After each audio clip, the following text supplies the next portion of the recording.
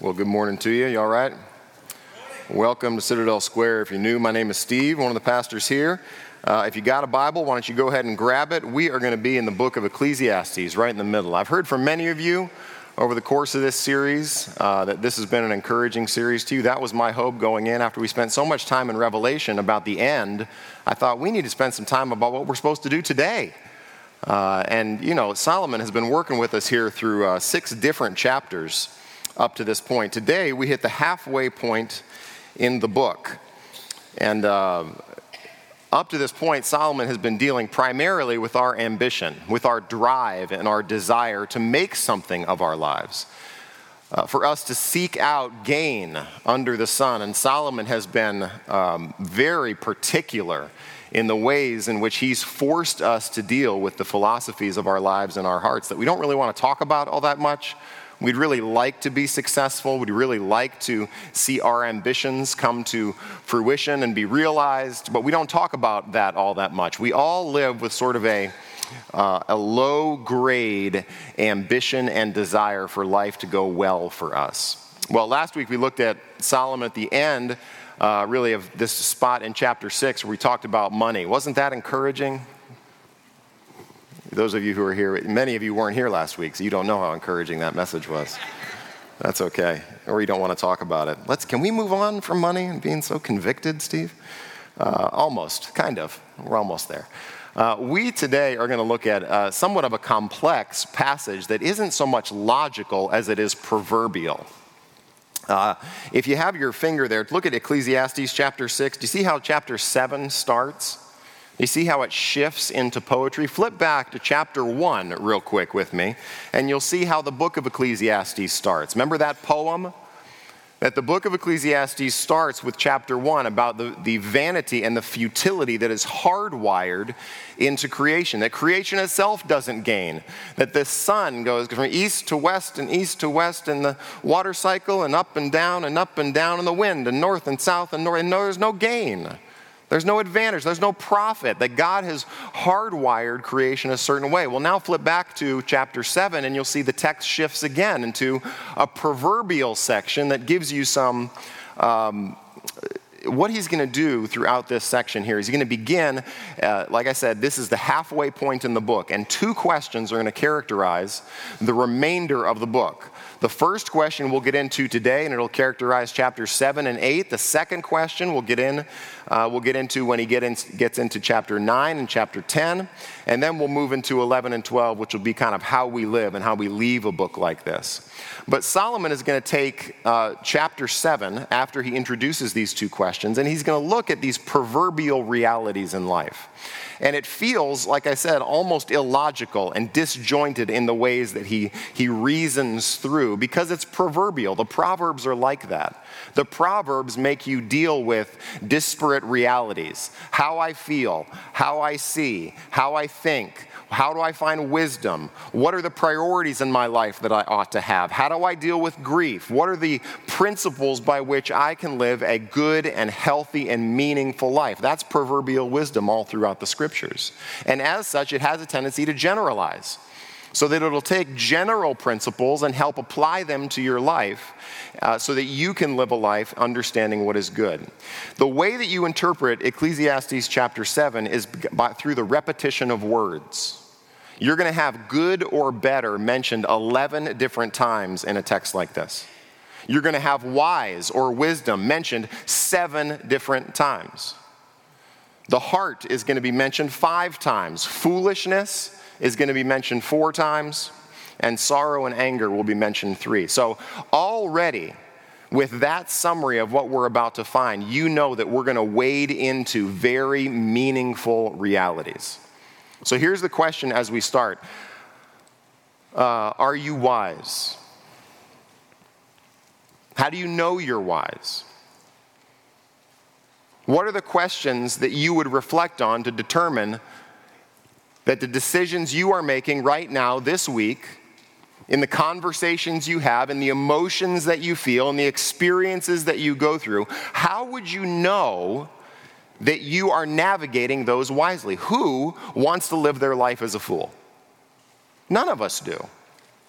We all want to approach life with a sense of wisdom, being able to navigate the gullies and the rivers and the peaks and the valleys of life as we go through them. We can't control them, but there is a way that you can navigate life wisely, and that's what Solomon is going to give to you here in Ecclesiastes chapter 6 and chapter 7. All right? So let's pray and ask God for his grace. Father, again, we lift up the churches and the Christians in Ukraine. We pray that you would do something as a result of this difficulty and hardship and tyranny that would point to the person and work of Jesus Christ. In the mystery of divine providence and sovereignty, we pray that you would restrain evil and that you would give grace to those Christians who are enduring this season of time in their life. Father, for us who are in this room here this morning, I pray for hearts of wisdom. That as Moses said in Psalm 90, teach us to number our days that we may present to you a heart of wisdom. So, Father, for these few minutes, would you order our attention and our affections? Would you open our eyes and our hearts to understand things about ourselves and about you that perhaps we haven't considered before?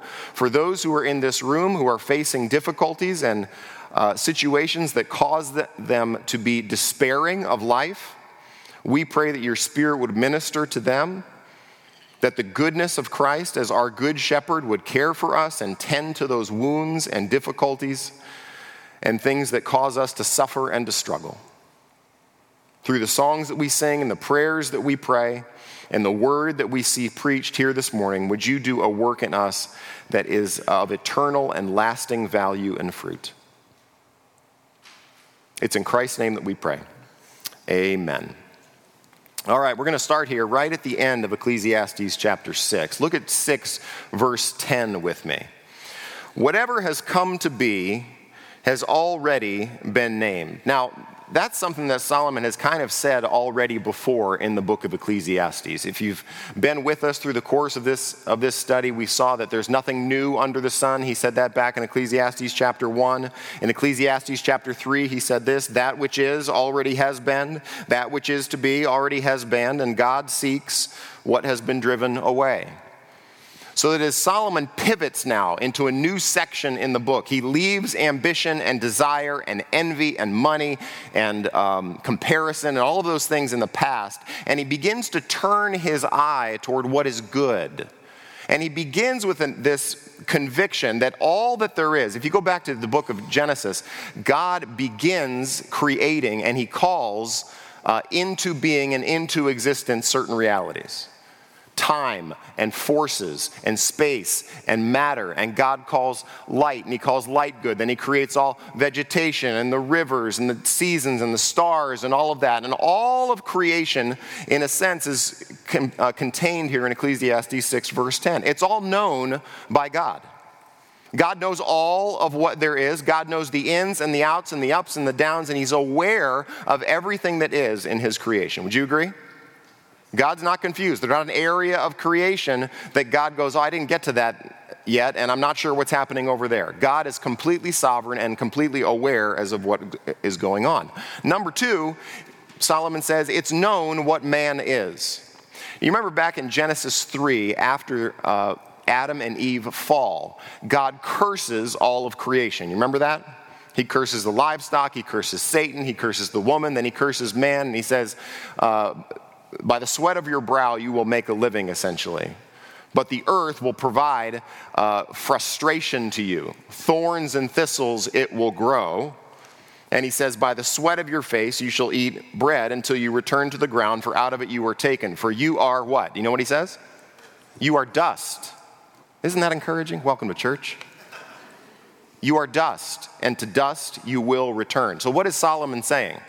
God is the ultimate authority over all things in the entirety of his creation. And 2, it is known what man is. Now, have you been encouraged with the reality of who man is in the book of Ecclesiastes? Isn't mankind just a mess in this book? We're always comparing, we're always lusting, we always want for more, we're always looking to use others, we always want creation to work for us, we always want it to yield something more than it does, we're always angry in our situation, we're always vexed by our work, we can't see straight, we can't think straight, we're exposed as kind of this raw nerve of foolishness. And Solomon goes, we know what man is. Peter in 1 Peter says that all flesh is like grass. So you are dust, all flesh is like grass. It's known what man is, and that he is not able to dispute with one stronger than he. That's kind of a weird thing to say. You don't want to argue with somebody who's bigger, faster, and stronger than you, amen?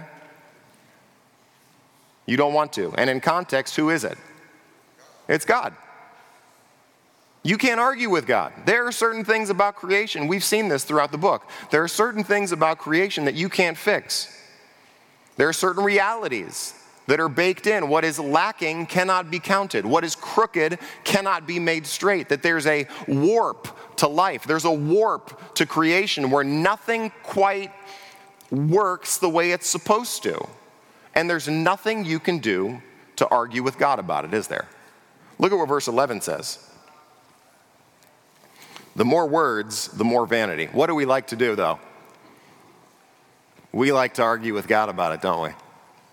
God, I can't believe that this thing is happening in my life right now, and how in the world did you let this thing get into my life? Were you not paying attention? Were you not standing guard at the door? Weren't you supposed to be guarding me, and this situation came into my life? God, I really don't like this situation that's happening in my life right now.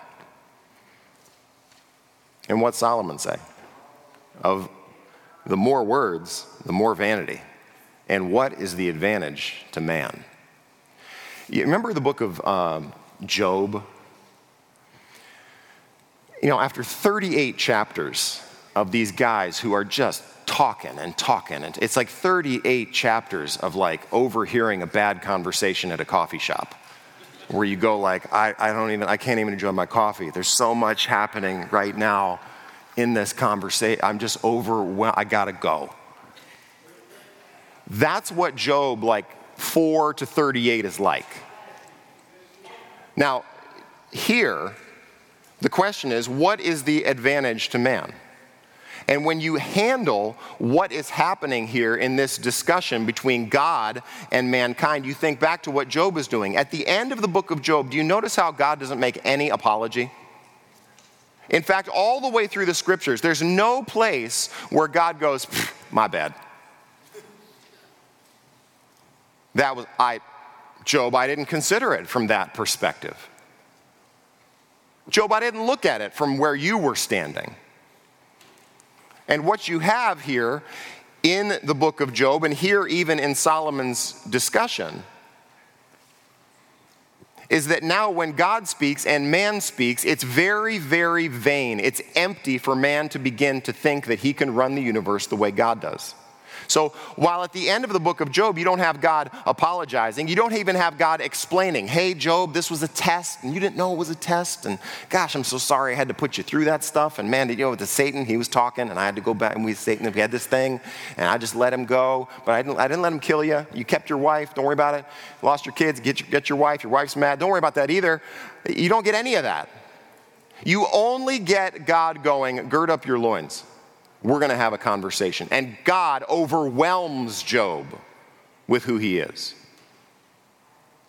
making Job aware. Here's what Job says in Job 42. I know that you can do all things and that no purpose of yours can be thwarted. Who is this that hides counsel without knowledge? Therefore, I have uttered what I did not understand, things too wonderful for me, which I did not know. Hear and I will speak. I will question you, and you make it known to me. Job says this, I'd heard of you by the hearing of my eye, but now my eye sees you.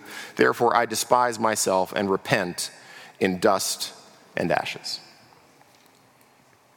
What's he saying? He's saying the same thing Solomon is saying. It's no advantage to argue with God. Would you agree with that? You know that.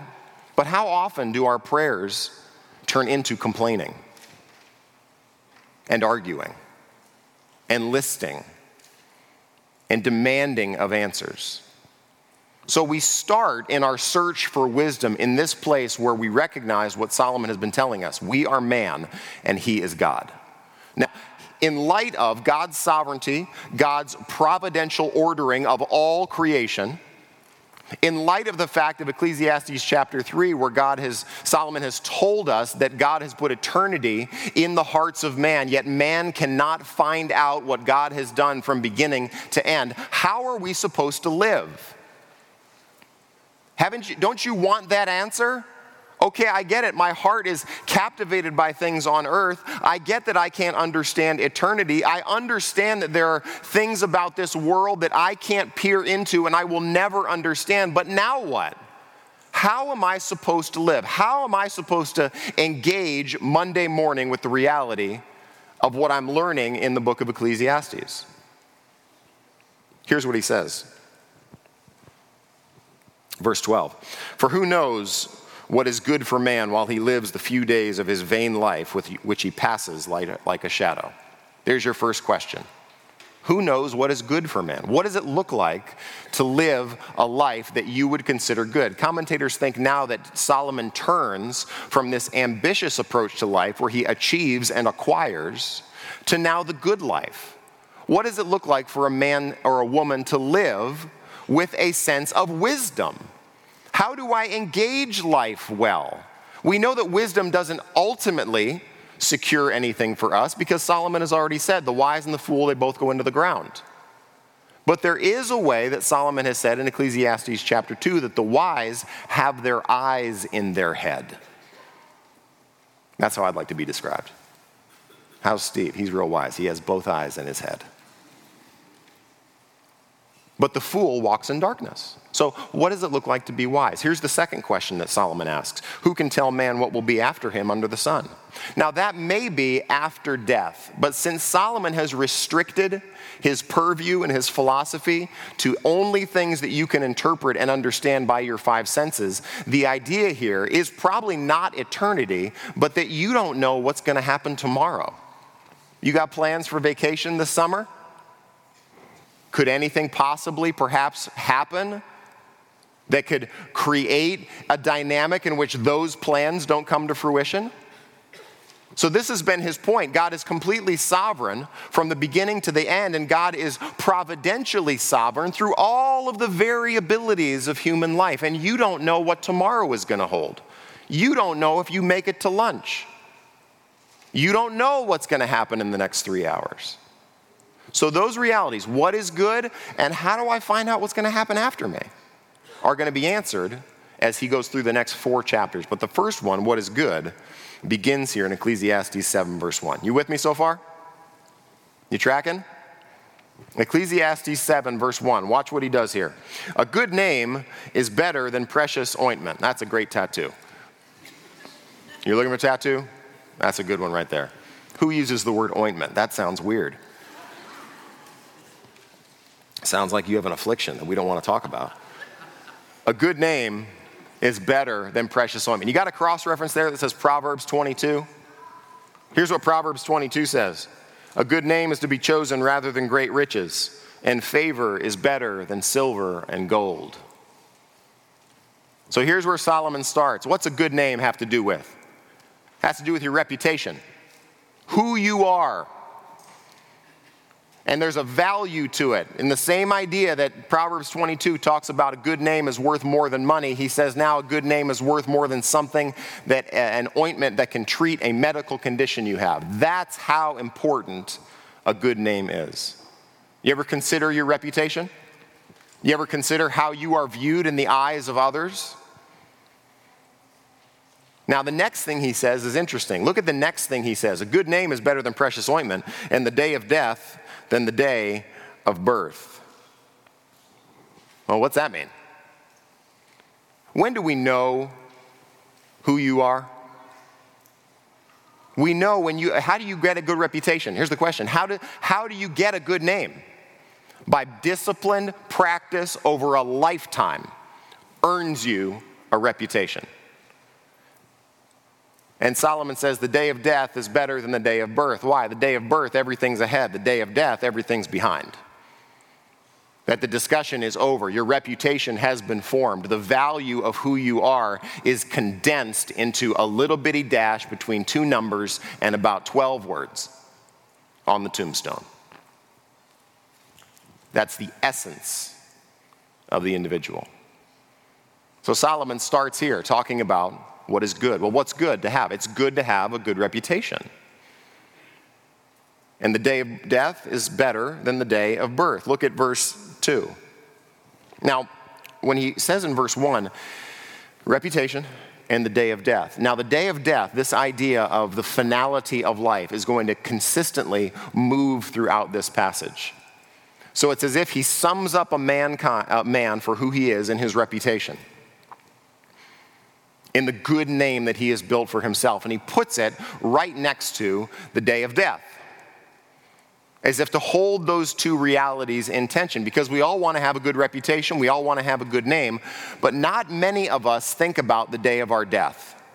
Maybe you've thought about it more over the course of the book of Ecclesiastes. I'll admit, I have recognized this in myself. A few years ago, I began to recognize that a lot of the decisions that I made were really out of a heart where I looked at life in a perspective of sort of existing in an eternal present, where the urgency of my decision making was essentially controlled by the urgency of the situations I faced. Now, as I've gotten older and I've moved into my 40s, I am recognizing that the sequence of decisions that I have made over the past 2 decades are now creating and forming fruit in my life. Anybody else feel that? Anybody else recognize that? That now there are some decisions that were made in my 20s that now affect my life in my 40s. There were decisions that I made in my 30s that now affect my life in my 40s. And as I have lived longer, I begin to recognize that my life is filled with these sequences and these moments, all leading up to the fact that one day I will die. One day you will die. And even saying that out loud feels really awkward in the church, doesn't it? So that is what Solomon is pressing into your consciousness right here. Look at verse 2. It's better to go to the house of mourning than to the house of feasting. Where's the house of mourning? It's probably, in light of what Solomon has just said, it's the funeral home. It's better, and who likes going to funerals? Why are they so poorly attended most of the time? Because not a lot of people want to go there. Not a lot of people want to reckon with the reality that one day my life and my body will be put into a box and into the ground. But Solomon, now in his quest for what is good for man, begins with this reality and says it's better, it's good for us to go to the house of mourning than to the house of feasting. Who wants to go to a wake? Wouldn't you rather go to a barbecue? That's his point.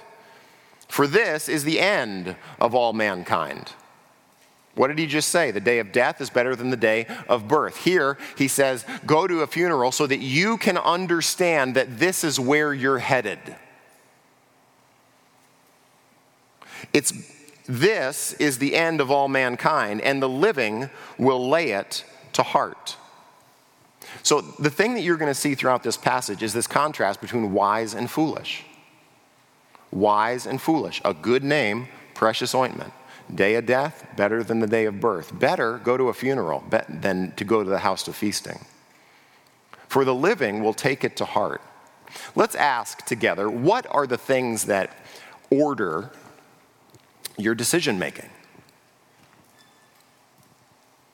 We could do this for an hour. There's lots of things, aren't there? There are relationships, there's fear of man, there's financial prosperity, there's financial difficulty, there's struggles and seasons and ups and downs that have a tendency to reorder the decision making that I make. And Solomon begins here in this place saying that the wise will order their life according to the reality of their death. He goes on. Sorrow is better than laughter, for by sadness of face, the heart is made glad. See, we live in a culture that values the young over the old, right?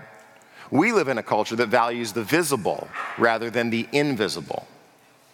We live in a culture that values what is comfortable rather than what is inevitable. We live in a culture that is consumed with activity and ambition and desire. That's been all of chapters 1 through 6. And gain and finance and wealth and accomplishment and reputation. You feel that out there? When you go out into the world, do you feel the draw? But there are very few commercials about the certainty of death. We like activity, we don't like the certainty of our death. That in 100 years, none of us are here. This pulpit is empty and somebody else better be up here preaching the Word of God, right? It's coming for all of us. Sorrow is better than laughter, for by sadness of face the heart is made glad. What does that mean? It means the wise understand the lessons they ought to take away from the funeral. The wise understand that it is good to grieve. What did Jesus do when he came to the tomb of Lazarus? He was grieved. He wept. He felt the sorrow of life in a sinful and broken world. But when you leave a funeral, you begin to wrestle on the inside that there are certain things that I'm giving my life and my time to that I ought not be giving my life and my time to, right? That life gets real serious. If you had 6 weeks to live, all of a sudden your priorities would start to get reordered on that list, huh?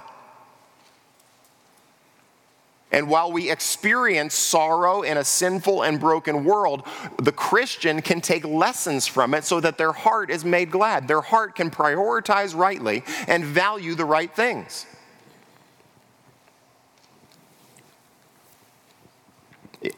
I'll test this.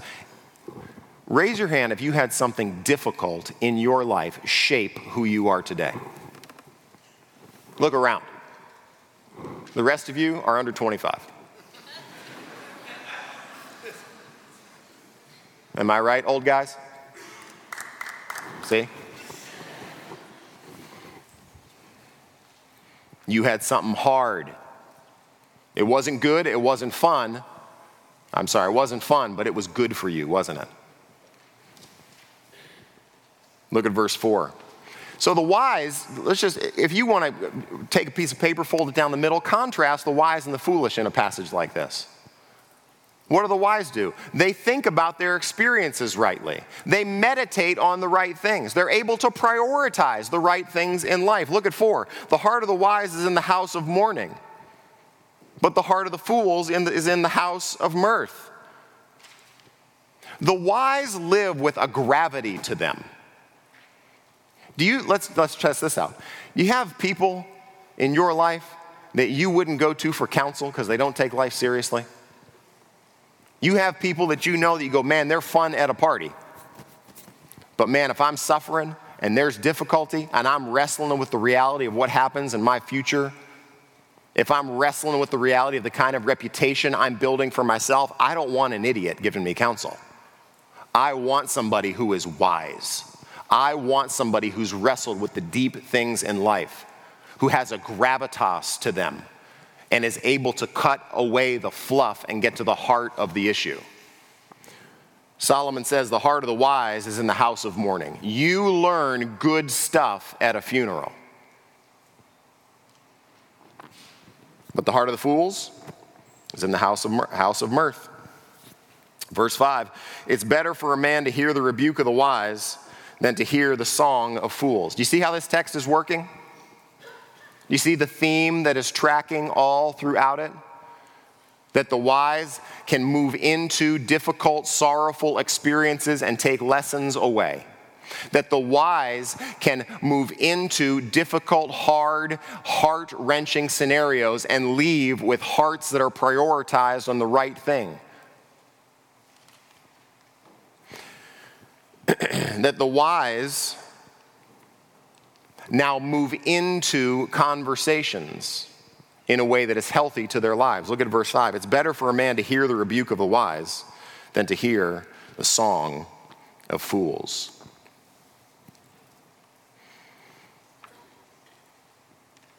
Wouldn't you love to go to a concert rather than sit down and have coffee with somebody who's going to rebuke you?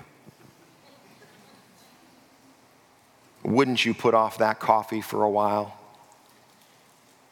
Put off that conversation for a while because you know it's going to be a difficult conversation. You know there are going to be things said that you don't really want to hear about yourself. You're going to have to confront some things about patterns in your life where you, in context, what is the rebuke of the wise doing? In context, the rebuke of the wise is forcing you to face some realities about your life that are certain. That's a good counselor. Amen? Don't you, Jesus, when he gives counsel, cuts right to the heart of the matter, doesn't he? He has no pleasantries in the conversation. How are you? How are you good? The weather good? Yeah, pollen's bad. You don't have, there's not that verse in your Bible. But Jesus cuts to the heart of it. Nicodemus comes and goes, hey, I hear you're a good teacher. And he goes, if you want a man is something born again. Right? That's how he cuts right to the heart of what's going on.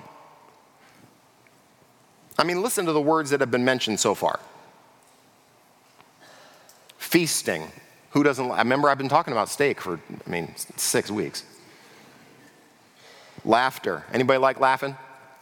Put on a good show, something you laugh at. You got a favorite show that you binge that makes you laugh? Mirth. You don't even know what mirth is. Sounds like Santa Claus. I don't know. I'd like some. Good songs. You like singing loud in the car? Ever get caught singing loud in the car?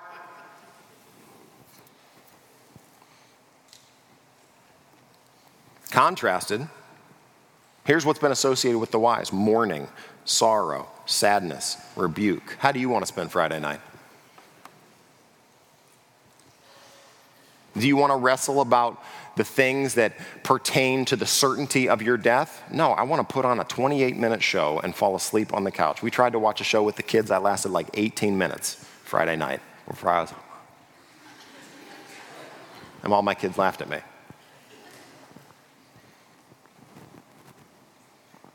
What does this tell about ourselves? This thing starts with, we know what man is. What does it tell us by this point in the description of Solomon's Proverbs? It tells us that we're far more interested in being happy than we are being wise. Doesn't it? Isn't that disappointing? That we all seek pleasure. We all want things that are fun. Don't be so serious. I want more frivolity and laughter and mirth and joy and pleasantness, but that's not how you build a reputation. That's not how you build a good name. The wise are able to evaluate the difficulty of life under the sun and prioritize the right things. Isn't that what we're doing in our parenting? We all know the best way to parent is to give your kids whatever they want and the most amount of sugar. No. Because our ambition for our kids, I'm sorry, Family Sunday kids, you're in the room. The ambition in the heart of your parents for you is not that you would be happy. It's that you would be wise.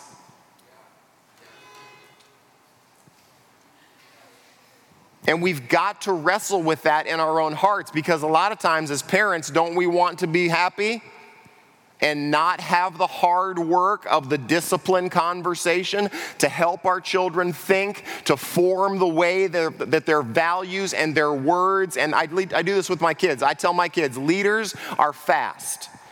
And I use it as an acronym. I say leaders lead their feelings, their actions, their speech, and their thinking. And if you quiz them and you come down, they would tell you that very same thing. Because we want character in our children. They don't have to be happy to a degree. Can we edit that, Kenny? I don't know. Don't just take that, okay? We want to make them great.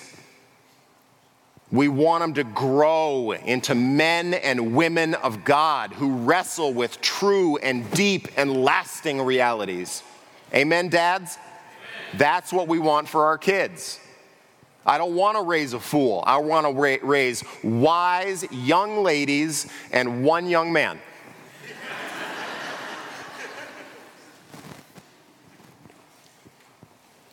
So let's ask, let's be honest with now. When I go into conversations with other people and I'm asking them about significant realities in my life, am I willing to listen to a rebuke? Am I willing to be challenged, or do I go to people who will already and immediately think shallowly about life and affirm my convictions already? Who will go, man, you're brilliant. I don't care what you're doing. I'm not even sure what you're doing, but you're doing great. How are we ever going to grow to be mature and to be wise if we're not willing to have honest, upfront, grown-up conversations with one another?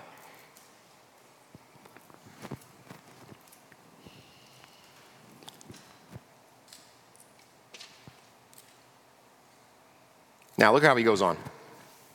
That's enough on that. That's too convicting.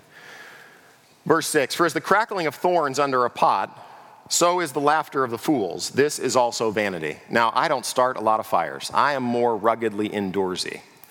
So I had to look this up. Some of you may start fires. And I found out that when you start fires, you don't use thorns. You want long burning things, right? You don't want to start a fire with brush. It's okay to get it going, but it dies quick. Here's the point. Here's what one commentator says. When you burn thorns, you don't get a lot of heat.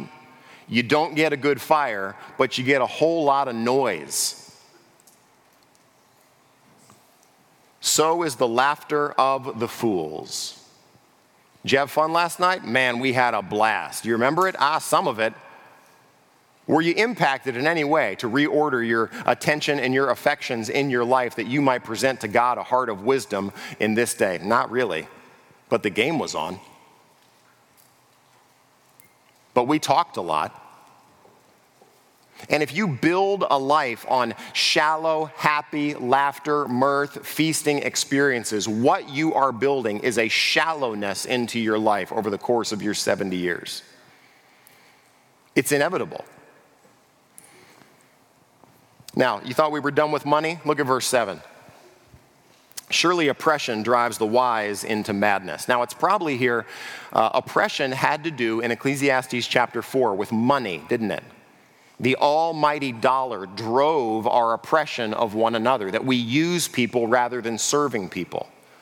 And Solomon throws this in here in verse 7 because if you're starting to order your life according to the day of your death, to the reality of the most important things in your life, if you begin to order your life around the certainty that one day you will stop breathing, then there are still temptations along the way. And remarkably, the temptations that greet the wise and that drive them into madness is not oppression being done to them, but leveraging their oppression against others. It's exhortation, it's extortion.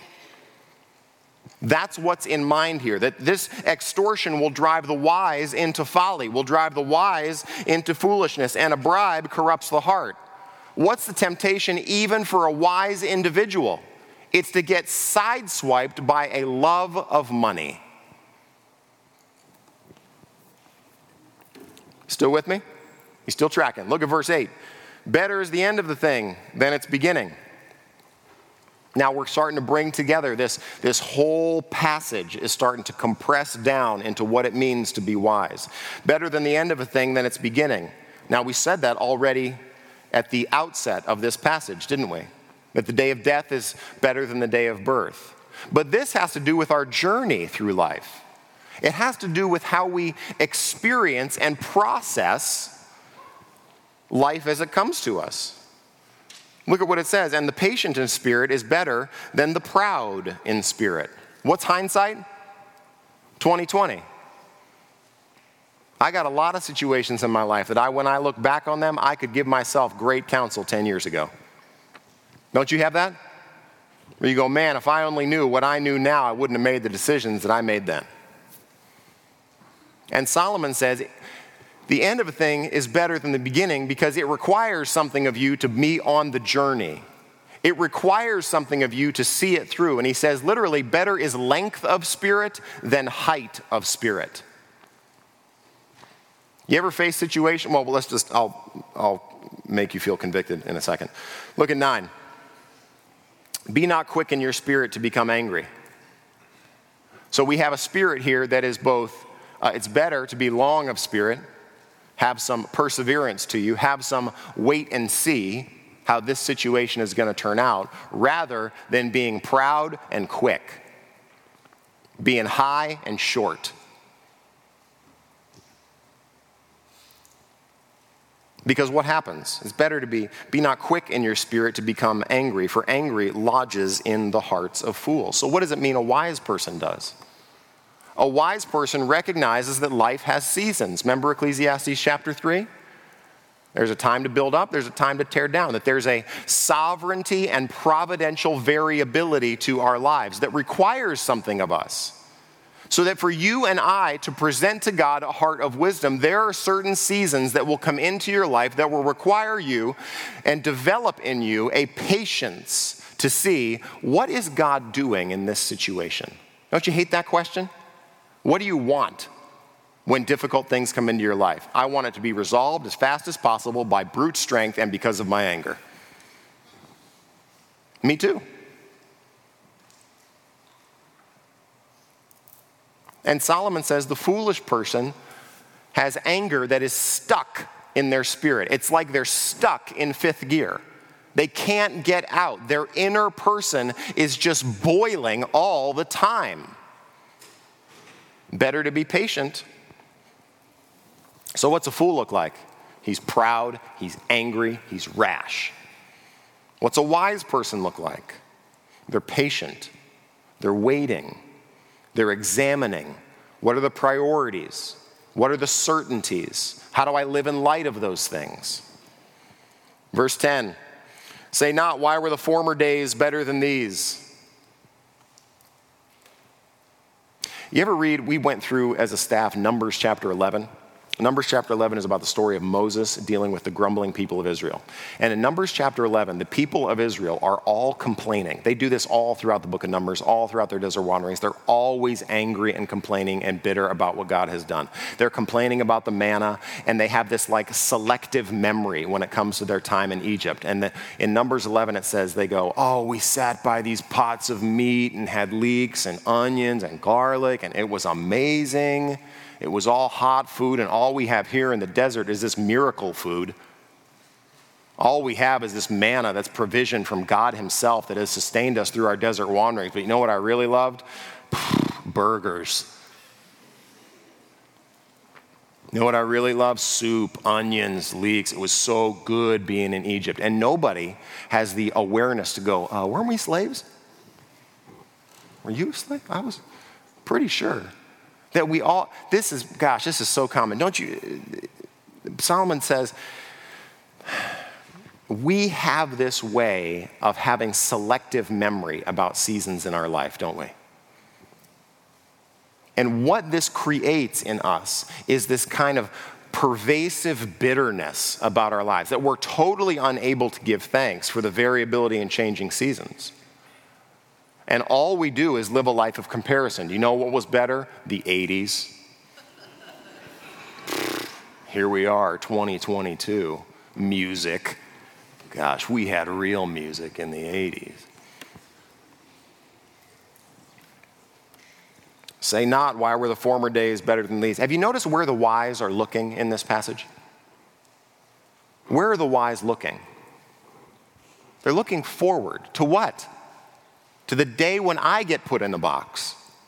They have a clarity about the future of their life that is leading them somewhere. But the fools are always looking backward. They're looking for joy today, and they're always looking backward going, that wasn't as good as those days. For it is not from wisdom that you ask this. Now look at 11 and 12. Wisdom is good with an inheritance, an advantage to those who see the sun. For the protection of wisdom is like the protection of money, and the advantage of knowledge is that wisdom preserves the life of him who has it. Is it good to have money? Sure, it's good to have money. Can money prevent some difficult things? Can money solve some things in your life? Absolutely. And Solomon says that wisdom is like that it preserves and protects, that it allows you to navigate. That idea of protection is literally shade. That having your eyes focused on the right things allows you to eliminate a lot of the chaff, a lot of the fluff in life. It allows you to put one foot in front of the other with courage and resilience and patience and wisdom and insight as you begin to navigate life under the sun. Now, let's summarize. What have the wise been doing? The wise can understand right experiences, the experiences that matter. The wise can prioritize the right things in their life. The wise have seasoned speech, both to speak what is true and to listen, and to make adjustments in their life when they hear counsel and wisdom that prioritizes the right things in their life. The wise have self-control. They have an emotional sobriety to them. They're able to examine their feelings in light of truth and say, this is a season where I need to wait and see what God is doing. I don't need to be rash with my mouth. I don't need to be bitter. I don't need to be comparing what is going on to what used to be going on. That they have a right perspective. Now, watch how this passage closes. Consider the work of God. Who can make straight what he has made crooked? What's the answer? Nobody. Nobody can. Verse 14, in the day of prosperity, be joyful. In the day of adversity, consider. God has made the one as well as the other. Connect that to verse 13, and what do you have? You've got seasons that are determined by God. You've got times that are determined by God. That God, in his sovereignty and his providence, hasn't left us to anarchy, but he's left us to a sovereign and providential variability to our lives. Our lives have seasons. Our lives have changes. Our lives have ups and downs. And consider that God has not left the control room just because you're in a difficult season right now. Amen? God has not abandoned his authority and his rulership of the universe just because it's difficult for you right now, and you may be facing days of adversity. Isn't that encouraging? God has made one as well as the other, so that man may not find out anything that will be after him. Here's the point. Life doesn't work on your terms. I tell my kids this often. You are not in charge of somebody else's mouth. You are not in charge of somebody else's attitude. You are in charge of your mouth, and you are in charge of your attitude, right? See, they all nodded heartily like good, obedient children.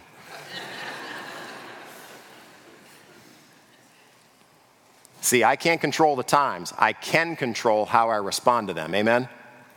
I can control how I respond to them. And the ambition for those who understand that one day I will be put in a box is now to consider the way that I respond to the variability and changing seasons of life. Now, let me bring this home.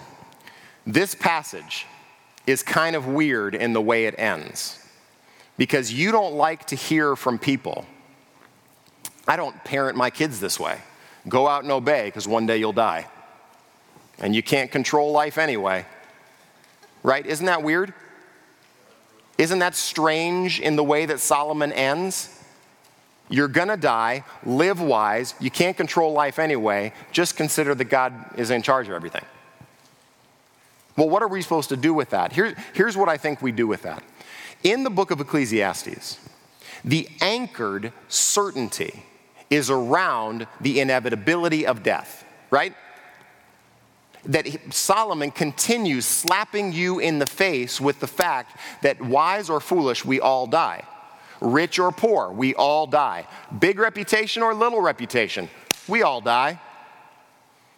How much stuff do you have? It don't matter, because the person who's poor will end up in the grave just like you. So that in the book of Ecclesiastes, Solomon's certainty about our death works backwards into our life to help us be able to make wise decisions. In fact, from the beginning of the Bible, Genesis chapter 3 forward, we're all facing the reality of death. So we have to wrestle.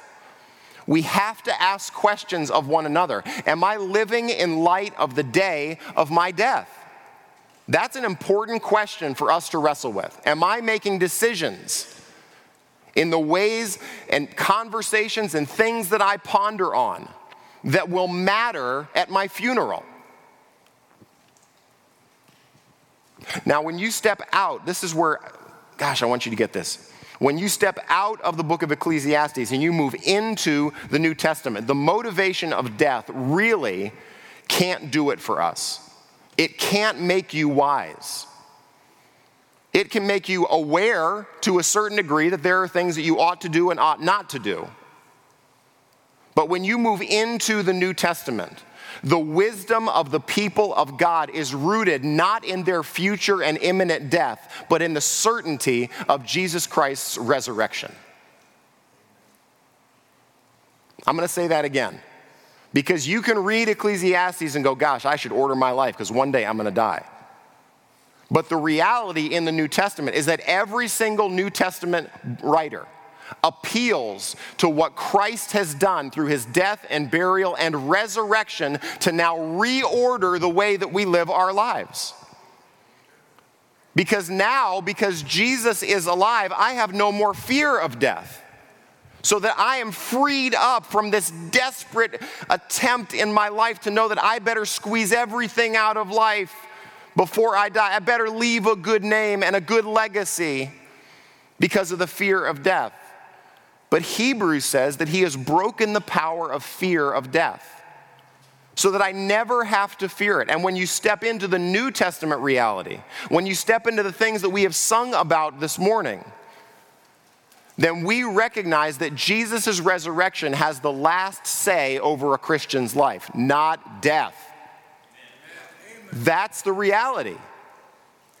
So of course, listen, God in this passage is distant, is hard to understand. We don't know what he's doing. He makes variable decisions that we have to react and respond to. But when you step into the New Testament reality and we see Jesus Christ who goes to parties and Jesus Christ who walks among the sick and the lame and the blind and the brokenness of this world, when you see Jesus Christ and he's at a funeral and he weeps and he tells the people there, I am the resurrection and the life. Whoever believes in me will not perish. He will never see death. That death will not have the last word in his life. That we are controlled by the victory of Jesus Christ on the cross for us. Hebrews 9 says it is appointed to man to die and then to face judgment. This is one of the driving things for me in Christian ministry. This is why when I stand up and I preach, I don't give you 28 reasons why your boss is a grump and 38 ways in which you can have a better life. A church loses its impact in a culture, in a world, and in the hearts of the people it ministers to if it ignores the severity of the certainty we have about life and death realities. I know for sure you will die and you will spend eternity either in the presence of Jesus Christ or tormented for all time in hell.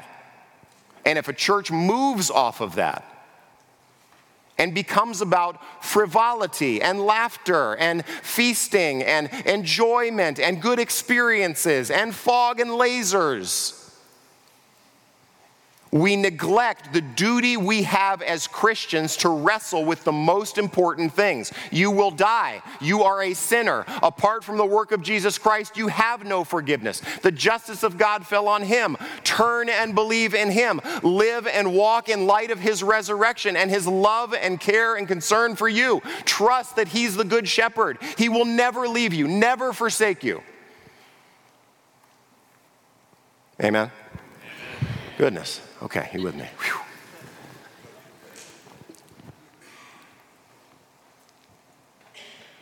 The greatest motivation for change in your life is not death. The greatest motivation for change in your life is that Jesus loves you and he's risen from the dead. Father, that this would be true of us as a church. We acknowledge that one day we will die. We acknowledge that we are sinners in need of the grace and forgiveness and redemption that is found alone in Jesus Christ. May this be our song in this city.